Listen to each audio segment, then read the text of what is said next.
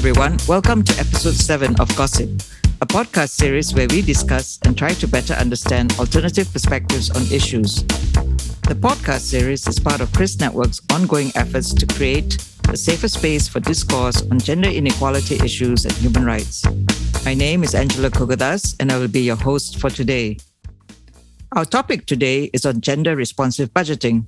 We all know a little bit about our national budget, but what would make it gender-responsive? To help us unpack this question are our guest speakers, Omna Srini Ong, founder and principal consultant of Engender Consultancy, and Sri Murniati Yusof, or Uni, Deputy Research Director of the research think tank Ideas. Thank you so much for joining us today. Thank you for having us. Yeah, thank you for having us, Angela. Delighted to be here. So let's first understand what exactly is the national budget. Most Malaysians only focus on the goodies like the subsidies and the tax deductions when it comes to the annual national budget. Just like any other budget, we know that having these goodies mean that there's less of a budget allocation elsewhere. But it's really hard for an average Malaysian to appreciate this or even remember this when every year the national budget increases, irrespective of whether our economy is performing well or badly. So Uni, what is the national budget? So national budget is basically the government plan on how to spend the money and also how to get the money. So when we talk, I think sometimes people think budget is just the government plan to spend the money, but actually it's also a plan for the government to raise the money to fund those expenses. Thanks for clarifying that. But in fact, no one asked the question why our government never saved when our economy was doing well. What are the questions should the average Malaysian be asking rather than only see the superficial icing on the cake, the goodies that I talked about?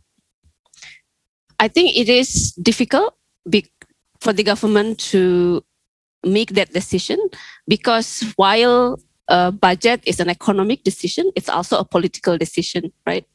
It's very difficult to reduce budget even though you have a supply. Politically, of course, economically, or if you have to think about the future, you should do that.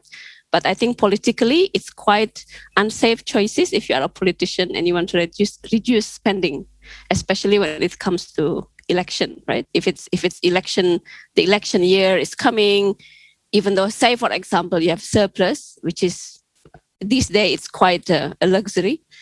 I think it's quite difficult for the government to reduce spending or to save some of the money for future uses because budget is also a political statement. But the politics can also be very worrying, right? Because it's actually very disturbing that for 2022, the government plans to spend 332.1 billion, an increase from 320.6 billion in 2021. So despite the lower than expected revenue and in absolute terms, the actual money spent, it means a widening deficit in 2021. And it is expected to be almost 100 billion in 2022, this deficit. So government revenue is expected to increase to only 234 billion in 2022. Shouldn't we be worrying about this widening deficit for the average Malaysian? Of course, because it also means the government will borrow the money to finance this deficit. And for that reason, I think we need to monitor this expenditure, from which sources of revenue, from which sources of borrowing that the government get to close the deficit gap. So I think that's where citizen role can play role to monitor the government budget. I think other than that, of course, I think parliamentarians do the same thing as well. But at the end of the day, the decision comes, it's with the government, right? Whether they will be more prudent in using this money or not. So we can, as the citizens, of course, to give feedback, inputs on how the budget should be formulated. But on the other side, I think another thing as well, while we are worried about the deficit gap, I think most of the people also ask for the government to help more, right? Especially during pandemic, for example. Some of the expenditure are quite inevitable, especially because we need to help vulnerable people, for example. However, we can also ensure that wastage, corruption minimize, so that even if it's need to be increased, it will be more effective. The way it's being used is more effective. So I think that's where citizens can play their roles to monitor and to ensure that the implementations are effective. Normally, people don't talk about where the government borrows from, right, to sort of supplement this budget due to the shortfall in income. But for the average Malaysian, what are the implications? Where exactly does the government borrow this money from? The government raise money through issuing bonds, like treasury bills, sukuks, so that, well, you and I probably, or some Malaysians, or even non-Malaysian, some Malaysian will buy those sukuks. So that's the way the government usually fund the deficit. So they raise loan from domestic market. Okay, so largely from domestic market? Yes, largely from domestic market. But then the implication for us as citizens is then the government have to allocate certain percentage of money every year to service this debt, right? Because you have to pay debt. So I think then we have that allocation annually in our budget as part of operating expenditures. Let me check the number of how much it is. In 2020, for example, we allocated about 15.4% of the operating expenditure to service the debt.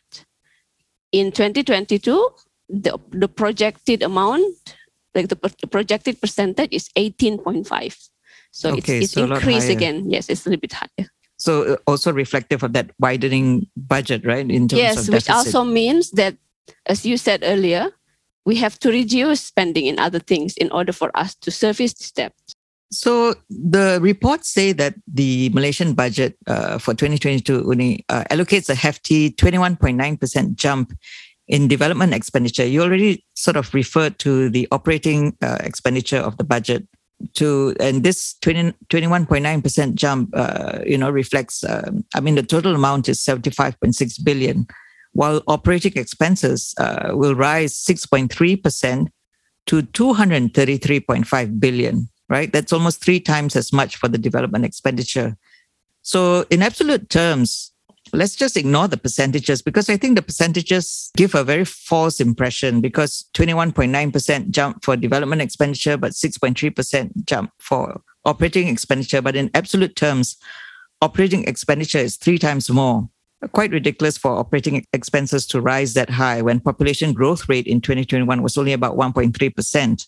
So in fact, operating expenses every single year has enjoyed a higher growth rate than a Malaysian population growth rate. So for the benefit of listeners out there, what does government operating expenses cover in the budget? What is development expenditure? Should Malaysians worry that only 75.6 billion is being spent on development? So operating expenses is basically routine expenses, recurrent, say, for example, salaries and pensions of civil servants, honorarium and emoluments, or even non-civil servants.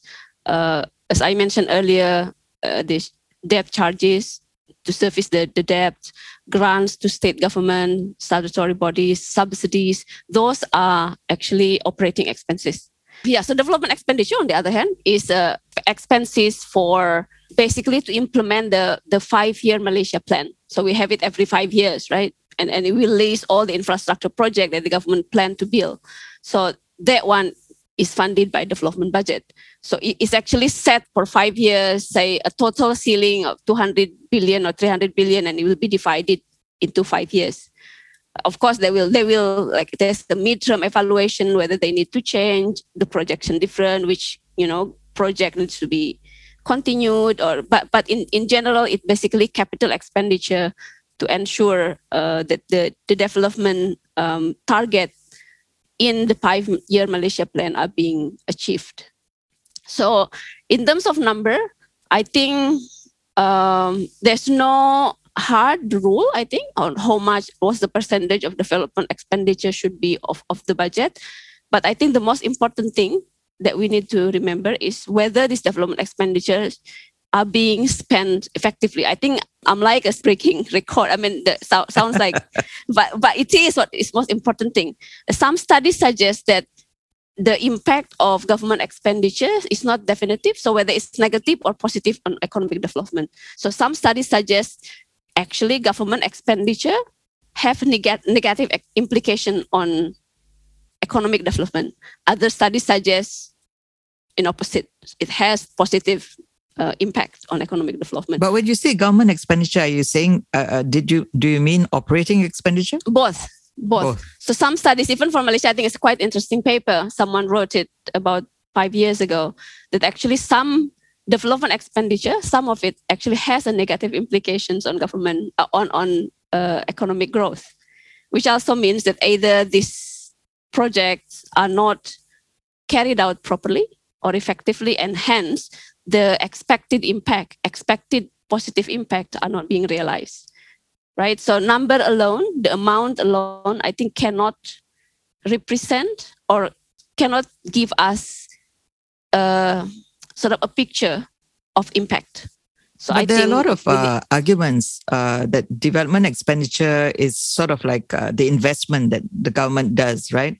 In terms of, it's almost like long-term investment in the people, upskilling of labor, the kind of training programs, or, in terms of infrastructure, etc. So, in that way, that's like, looking to the future, right? Yes. So, and as I said, it doesn't mean that you should not, when I said that there's a negative implications of development expenditure and economic growth, is I want to suggest that the detail, and the devil is in the details, right? What kind of investment that the government makes out of this development expenditure. So that's why I think it's very important for us to scrutinize budget documents. Okay, like, we have 78 billion, we know the number, but for what project are these 78 billion are being allocated? Are they really for productive investment? Or is it for something that actually not going to contribute to economic growth in general? So that's where, parliamentarians, civil society, and citizens come and scrutinize what type of development project that the government invests on. So let's go to Obna right now. I'll come back to you, Uni, with a few more questions. But for Obna, in light of what Uni has shared, you and I know that gender budget analysis is a key part of gender budgeting. It is the starting point, so to say, to promote gender equality and women's rights through budgetary policies and processes. Different dimensions addressed by gender budget analysis include expenditures and revenues, macroeconomic policies, and the effectiveness of service delivery and investment. So after your gender budget analysis for the 2022 national budget, what does the national budget look like to you? I think firstly, we need to ask ourselves why focus on the budget before we even go to the analysis. And I think we must recall that the budget is the most comprehensive statement of a government's social and economic plans and priorities. And I think Uni also established that in what she was saying. And that in tracking where the money comes from and where it goes, budgets determine how public funds are raised, how they are used, and who benefits from them. Operative word being benefits. So the national budget is therefore the main annual policy statement which reflects the government's social and economic priorities and the fulfillment of its political commitment, even its political commitment to gender equality. In monetary terms, to specific programs and policies. So developing the national budget from a gender perspective, we know will ensure equitable impact of government policies on women and men, girls, and boys, and the real contributions that all individuals make to the economy. Now, in this way, we know that government can evolve and implement policies that ensure equitable distribution of benefits of economic growth for all. And this is what Uni was saying earlier, that how, I think at the end of the day, is how are we ensuring equitable distribution of benefits for all, especially women and men, minority groups, children, persons with disabilities, among others.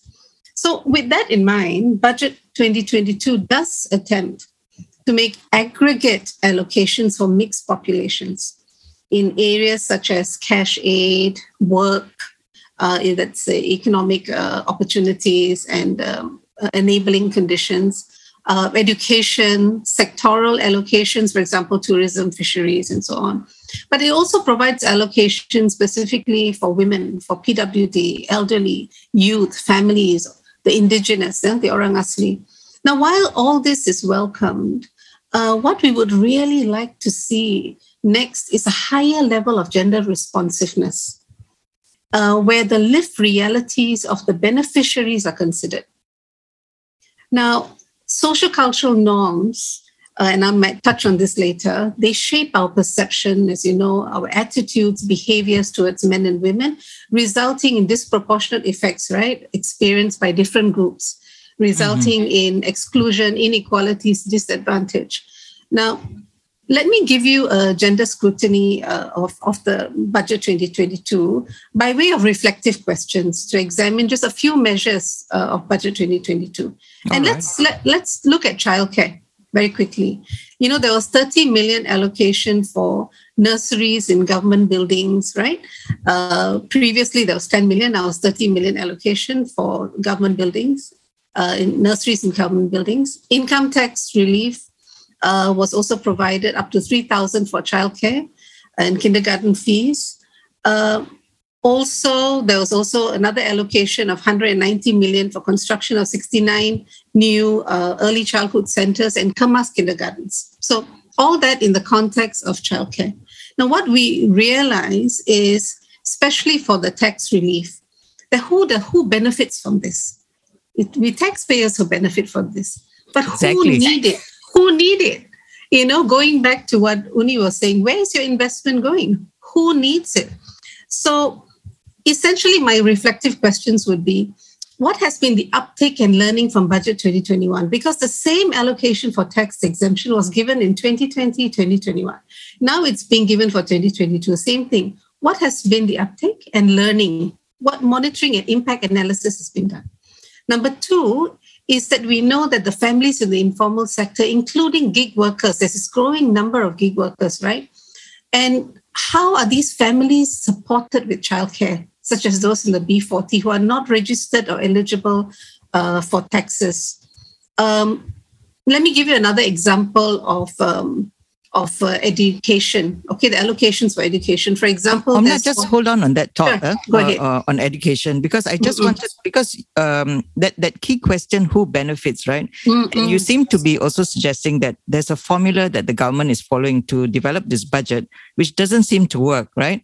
Because, the government has actually said, in fact, our former prime minister, the infamous former prime minister, has actually said only 1 in 10 people are actually paying taxes among our citizens, right? Only 1 in 10. So like you said, if you have tax deductions, it's the taxpayers who benefit, and the B40 don't. So like issues of, that's why I was saying like development expenditure, the upskilling of labor for the B40, how does that happen? For that matter, improvement in ensuring affordability and accessibility of quality healthcare. How does that happen so that we are more inclusive? We cover people who really need support, especially in healthcare, because we know how expensive it can get. Because there has been reflection by, especially under the Pakatan Harapan government, that we have more civil servants than needed, right? Vis-a-vis the population. So, I mean, if you think about it, the government has actually privatized almost all of its responsibilities away. So when we talk about stimulus packages, when we talk about creating jobs,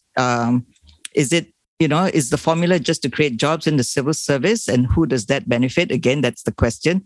And then the senior minister for international trade and industry, Muhammad Azmin Ali, said his ministry expects to attract 200 billion, which is a lot of money worth of investments, to create only 114,000 jobs.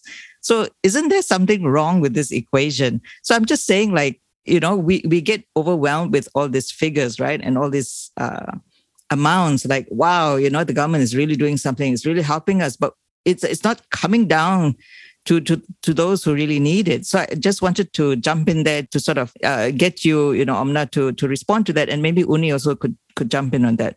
Yeah. So again, what Uni said earlier, the devil is in the details, right? And I think sometimes when the numbers that are shared during the budget speech right? That whole atmosphere that's created. People hear the big numbers, they hear millions, and it's very overwhelming. It seems like it's a very generous offer that's being put out there.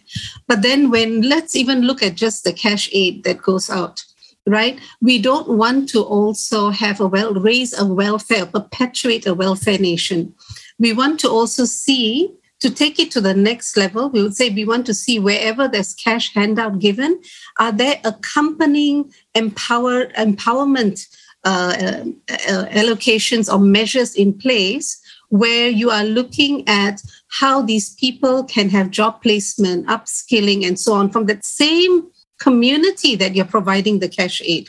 So the cash aid welfare must be accompanied by empowerment. And that in itself is a gender mainstreaming theory, that if you want to have equality or substantive equality or equality of outcomes, you need to have on one part, you may have the mainstreaming, but the other part, you must have the empowerment model as well.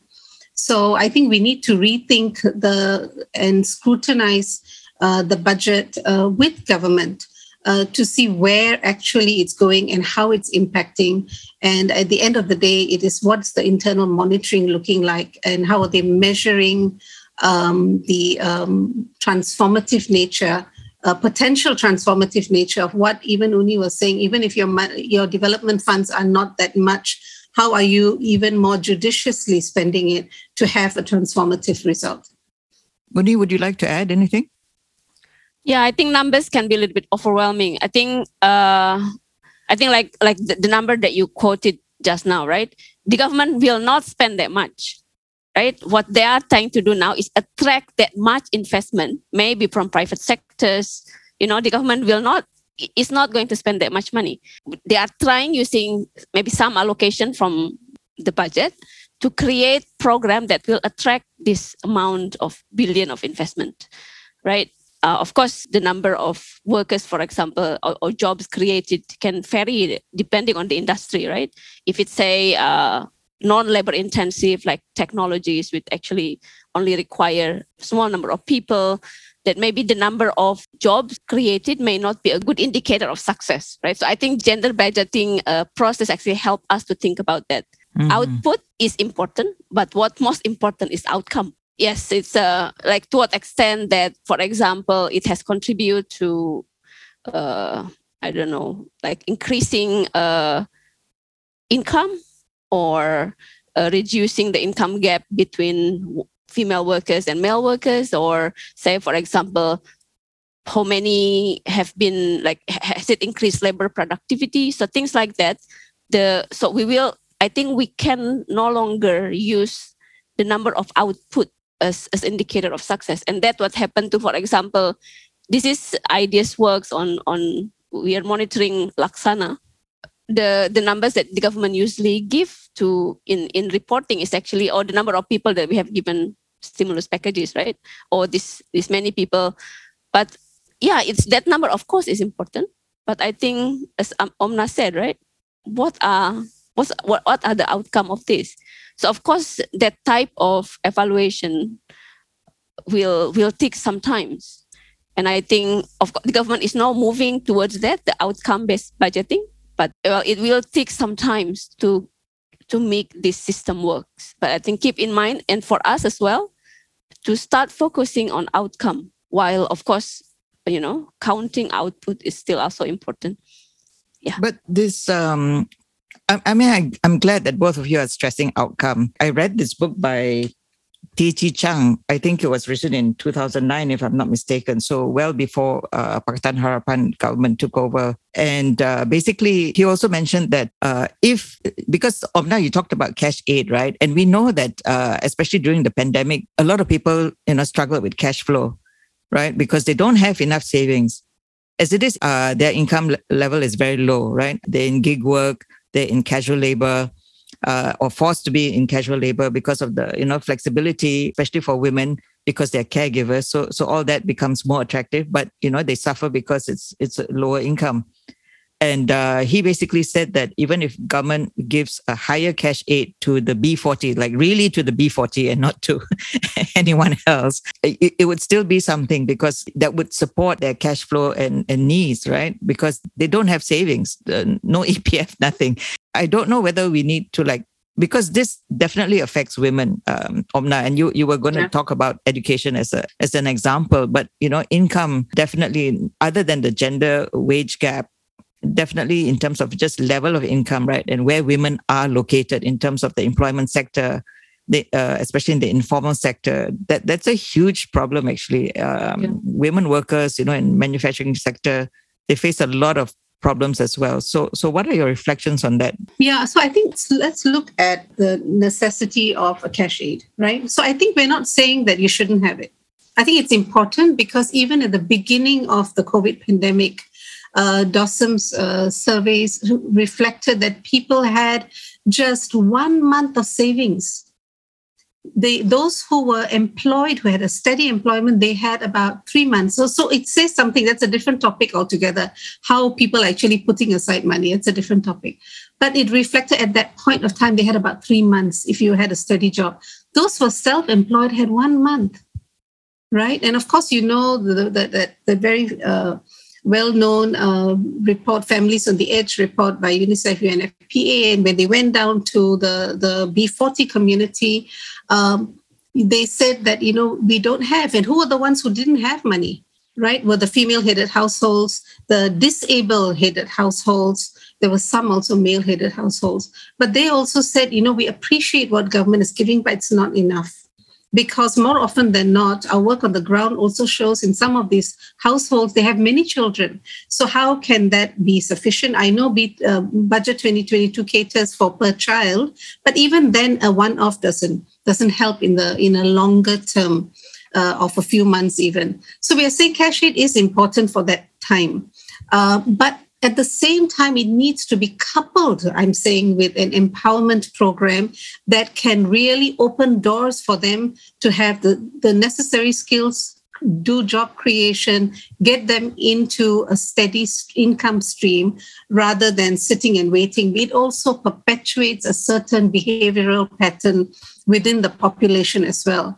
So it is, we will help, but how can we help you to help yourself? So I think it must be coupled with that to have a long term. Otherwise, we are looking at very short term impacts it'll come back to you again, and you'll have to dish out again. So how often can we do that? Do we have sufficient to keep doing that? So that was the point I was making about it must be coupled with empowerment, and maybe that's what we need to do differently.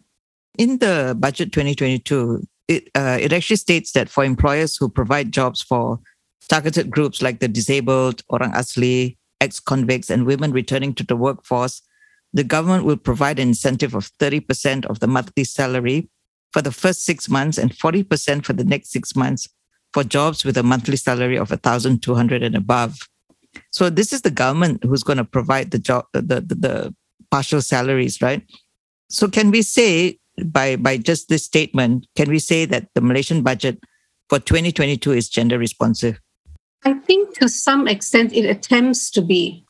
But again, we need to go down to the details. And that's where I think I'd like to, maybe a little later on, maybe focus on lived realities, right? At the government level, they have the data. It's disaggregated by sex.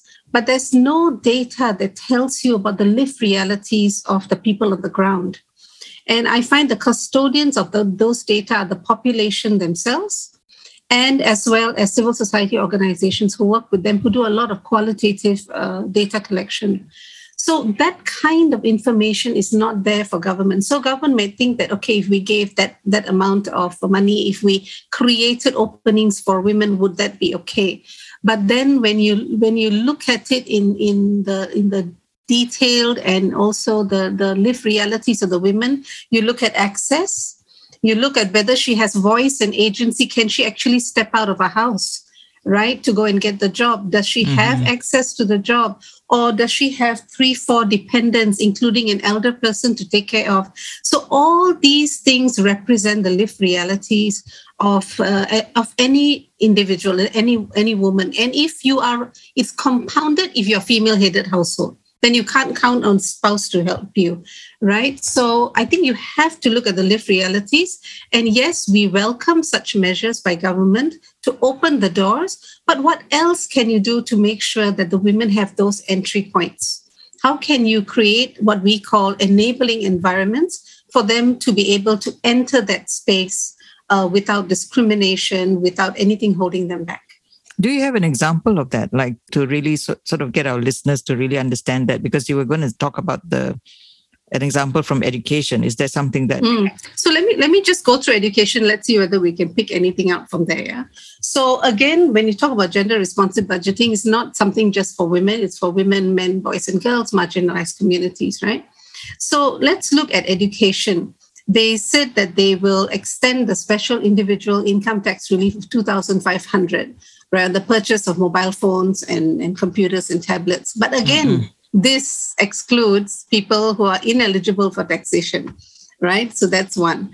The other one is in the field of TVET. So here is another story of access, right? So for TVET, government has actually invested quite a bit in TVET, knowing that it contributes to the future of work.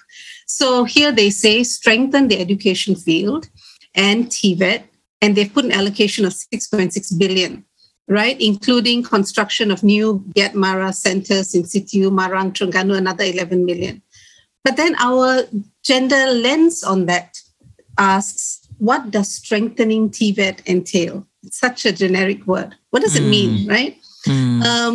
Would it include a situational or gender analysis of the status quo, right? How many women, how many men are there? How many girls are there? Are they just from urban? Are they from rural? Are they from a particular household? How have they actually come there? Do they have residential space there as well? Would it include gender-sensitive training for educators? We are saying that this is a positive measure. Maybe it can enable more rural students to enter the TVET programs, but how are you facilitating or enabling that access for them? Now, this presents an opportunity. We feel the 6.6 billion and also the 11 million for the Get Mara centers. It presents an opportunity in infrastructure design. So if you're going to construct something, here's an opportunity. Now we are saying, can you consider your building in a gender responsive way? How can you have reasonable accommodations within the building to enable participation of girls and also participation of PWD, right? And also considering lifelong learning when you talk about the future of work, you're not limited to just youth. And also another example, if I may, if time permits, is sure. They have another measure which says education for all, right? To build 8 new blocks for special needs students. And it's 124 million, big amount. Everybody might celebrate it, listening to that. But then what do we know of PWD? Again, this is the detail, right? So there are about 897,000 PWD in Malaysia, including 250,000 children with disabilities. But only 560,000 are registered with JKM.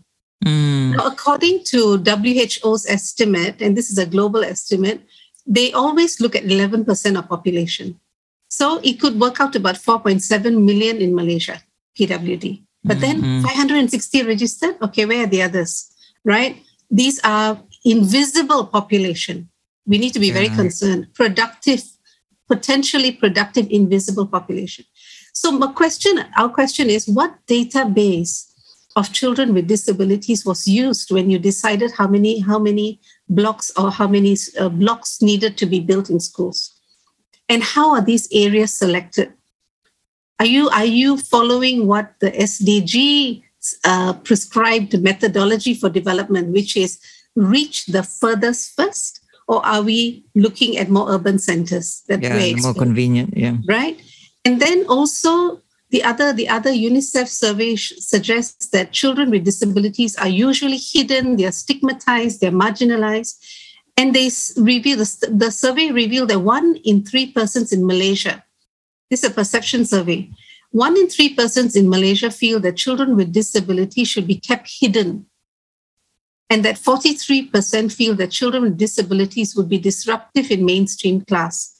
So the question is, how much of this allocation will also be used to raise awareness of public and increase the number of special needs teachers? So it's just beyond the infrastructure. So when they put an allocation, can they look at it in a more holistic way? Again, like Uni, right, we were saying at the end of the day, what kind of an impact do you want? What does that building provide? Or can we use that allocation to expand on it to provide that transformative outcome? So I guess it's about rethinking, reconceptualizing how this money is spent within the long term. There's a lot more to celebrate about. But in a lot of ways, that means also scrutinizing implementation, right? Like how are they actually rolling things out? How are they actually getting this information out so that people know that they can apply or try to access? That comes to the question of, with the way information is being kept sort of hidden from the public eye, isn't it more effective and relevant if we have our elected representatives, our members of parliament, give more attention to gender budgeting so that they can ask, for example, why local housing is so badly planned for the poor and how that poor planning negatively impacts on women and children, their safety, their well-being, issues of poor and badly placed lighting, poor ventilation issues, narrow corridors and dark corners, play areas that are hidden away from parents' eyes, insufficient living space for a family of 5 to the point that children have to study or do their homework in corridors. What questions do you think our elected representatives should be asking? Omna and Uni, you can also add. You're definitely right about this. And I think today more, and I think past 2 years, I think now more than ever, we see the understanding, even among parliamentarians, about their role, right? And so they do have a key role, not only in ensuring that every group in the population is properly represented in decision-making, but also that legislation and government actions need to take into account the needs, interests, and experiences of women and men on an equal basis. And so, as I mentioned earlier, I said women and men experience life in different ways. And as a result, they have different needs, interests, and make different contributions to society. And so every law, policy, program, and budget that is examined by a parliament will affect women and men in different ways. And that's something they have to know. So this means that every decision a parliamentarian makes is an opportunity to increase equality between men and women and to ensure that everyone's needs are met in the most effective and efficient ways. And so just to also inform you that inform the listeners as well, the civil society organizations, including Chris Network and Gender WAO, the Gender Budget Group, they have been sending gender-sensitive parliamentary questions to MPs for many years now, right? And we also see that GRB has made a comeback in the wake of the pandemic, where gender inequalities have brought to the fore more gender-responsive measures to be in place. We also see a heightened interest among legislators to raise GRB issues during parliamentary debate. But what are some of these questions that they could ask, right? So I think they could ask, how was gender considered during the formulation of the budget? What is the current situation of women and men? Very fundamental, but very important. Was there gender disaggregated data available? Was there a gender impact assessment conducted? How was the data represented in the lived realities of the people? Who was consulted in the design of the program and its related budget? I know for budget 2021 or is it 2022, government said they had this nationwide town hall sessions, but who did you speak to, right? How is this budget allocation likely to affect men and women in different ways? And was there a beneficiary analysis conducted in the previous budget allocation for the same? And where was the learning applied to the current program? And how will it be monitored? So these are some of the questions that we are seeing our legislators really asking more and more. And civil society has also a huge role in facilitating that aspect of gender sensitizing parliament. That's great. I mean, the list of questions are really great. But how can the average Malaysian learn more about the national budget and understanding the national budget, as well as knowing what kind of questions to ask? I mean, Yes, we have civil society organizations now doing this, but we don't know the local situations, right? The citizen, the Malaysian that's staying there would know better. And so then they would have, if they are sort of better informed or have the knowledge and skills, they would know what kind of questions to pose to their elected representative, and then or ask them or get them to ask the questions. So just your closing remarks about how can we do better in terms of monitoring this national budget and the implementation of what the government promises us. Uni, let's start with you. I think for me, first, while of course, as you said, some informations are not available to the public, but quite good informations are also available. So we have, of course, Auditor General report, which always have good information of how certain programs of government implemented. They even have sections on whether this has achieved outcome or not. So they have analysis on that. So those are like one of the important, I think, documents that Malaysians should read it. Don't rely on reports from newspaper. Only go to the main document. It's not fun to read, but it's a lot of interesting stories. I mean, especially if it's close to your neighborhood, right? Go to the state level report, which probably have some programs near your house. Because of course, the government, like federal government, may have the program may be too big, but there are state level audit report that we can read. The annual report of department, you will be amazed of how they actually disclose some really important information. For example, I like to check information from ICU, which is the one who manage allocation for parliamentarian. In those reports, you will be able to see in this constituency, this parliamentarian has spent this much amount of money. So there are some information here and there that we can actually find in government documents. So I think first start doing that, and secondly, I will get back to Omna's point. Take advantage of your parliamentarians. You don't have to be professional to ask them questions. I mean, I'm worried about my kids tomorrow. Does the government have allocation for this? Have these allocations reached my neighborhood? How many people? You don't have to read budget documents to ask those questions. Or a specific technical to write a parliamentary question. Just call your MP, and they are there to do this job, not to give you the money, to ask question in parliament on your behalf, not giving you the money. I think that's what have been wrong about the role of parliamentarian in this country. Instead of asking them to ask the question in parliament, we ask them to give us money.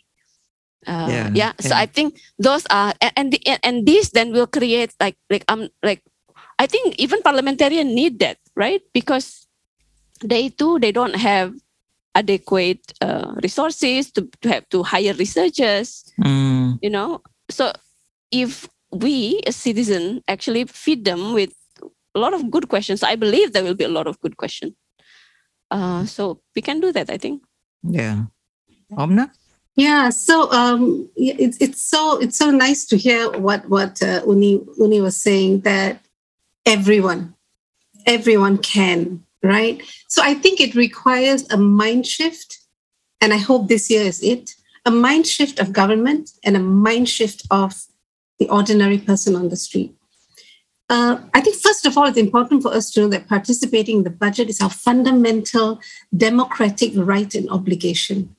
And today, what is required, and let it not sound as a cliche, but it's true, what is required is a whole of society approach to development, where every person in the population is recognized. And we see ourselves as an active protagonist in the development of our community, our society, and the nation as a whole. So it's no longer pointing to government, right? What have I got to do with it? But government also needs to take deliberate measures to recognize the voice, recognize the knowledge and the experience of the person, even the fisher, the person who's going out and fishing, or the person who's a farmer. They come with knowledge and experience. And how can the government facilitate a process by creating inclusive and participatory spaces for the people? But how can the public also participate in the budget, right? Which is what your question as well. So public can actually participate in a very strong way, is to share with policymakers their lived realities, where in essence, what does it look like? It is their concerns, their issues, their challenges, their barriers and needs. And what we have also seen, as I mentioned earlier, is their ability to also propose solutions and interventions. And this has been the learning of, for example, the gender responsive and participatory budgeting that the Penang state government has done. And on top of that, I mean, recently I had also done localizing gender responsive budgeting in parliamentary constituencies with 5 members of parliament, because they needed to see their population through a gender lens. And it's very interesting how they use the gender analysis tools and what the lived realities informed them and how they responded by making specific allocations in their constituency to actually provide that kind of equal opportunity and outcome for their constituency. So again, I think it goes back to lived realities and looking at our whole community, not just the women, but the whole community through a gender lens. I'm glad you shared that, Omna, because normally, policymakers would say, where are the numbers, right? But when we talk about lived realities, we go down to the very specifics, and it's very contextual. But to hear that there are members of parliament actually caring about these lived realities, was the first cohort. Yeah, and drawing insights from that, I think that's really, really important. Thanks so much, Omna and Uni, for your insights. I think we had a really good discussion about gender responsive budgeting. Clearly, the average Malaysian shouldn't feel intimidated, shouldn't just look at the goodies for sure, but take time to educate themselves on the national budget, but also to just ask questions, right? Use your elected representative, use your MP. They're there for a reason, even if you don't vote for them or you didn't vote for them. They have a role to play, and so use them. Don't be sort of intimidated or feel shy that your question may sound stupid. I think Omna, and Uni has also sort of said that your lived reality is what is the most important factor that gives added value to your question. So don't worry about that. So thank you so much again to our 2 speakers. So we just heard from Omna Srini Ong and Gender Consultancy and Sri Murniati Yusof of Ideas. If you enjoyed listening to Gossip, do follow us and stay tuned for our next episode on internet access. But we're taking a closer look at the issues from a gender lens. How does gender figure in this issue? Isn't internet access an issue that is faced by everyone, irregardless of gender? You can find Chris Network on Instagram, Twitter, and Facebook. Remember, Gossip is where alternative perspectives make sense.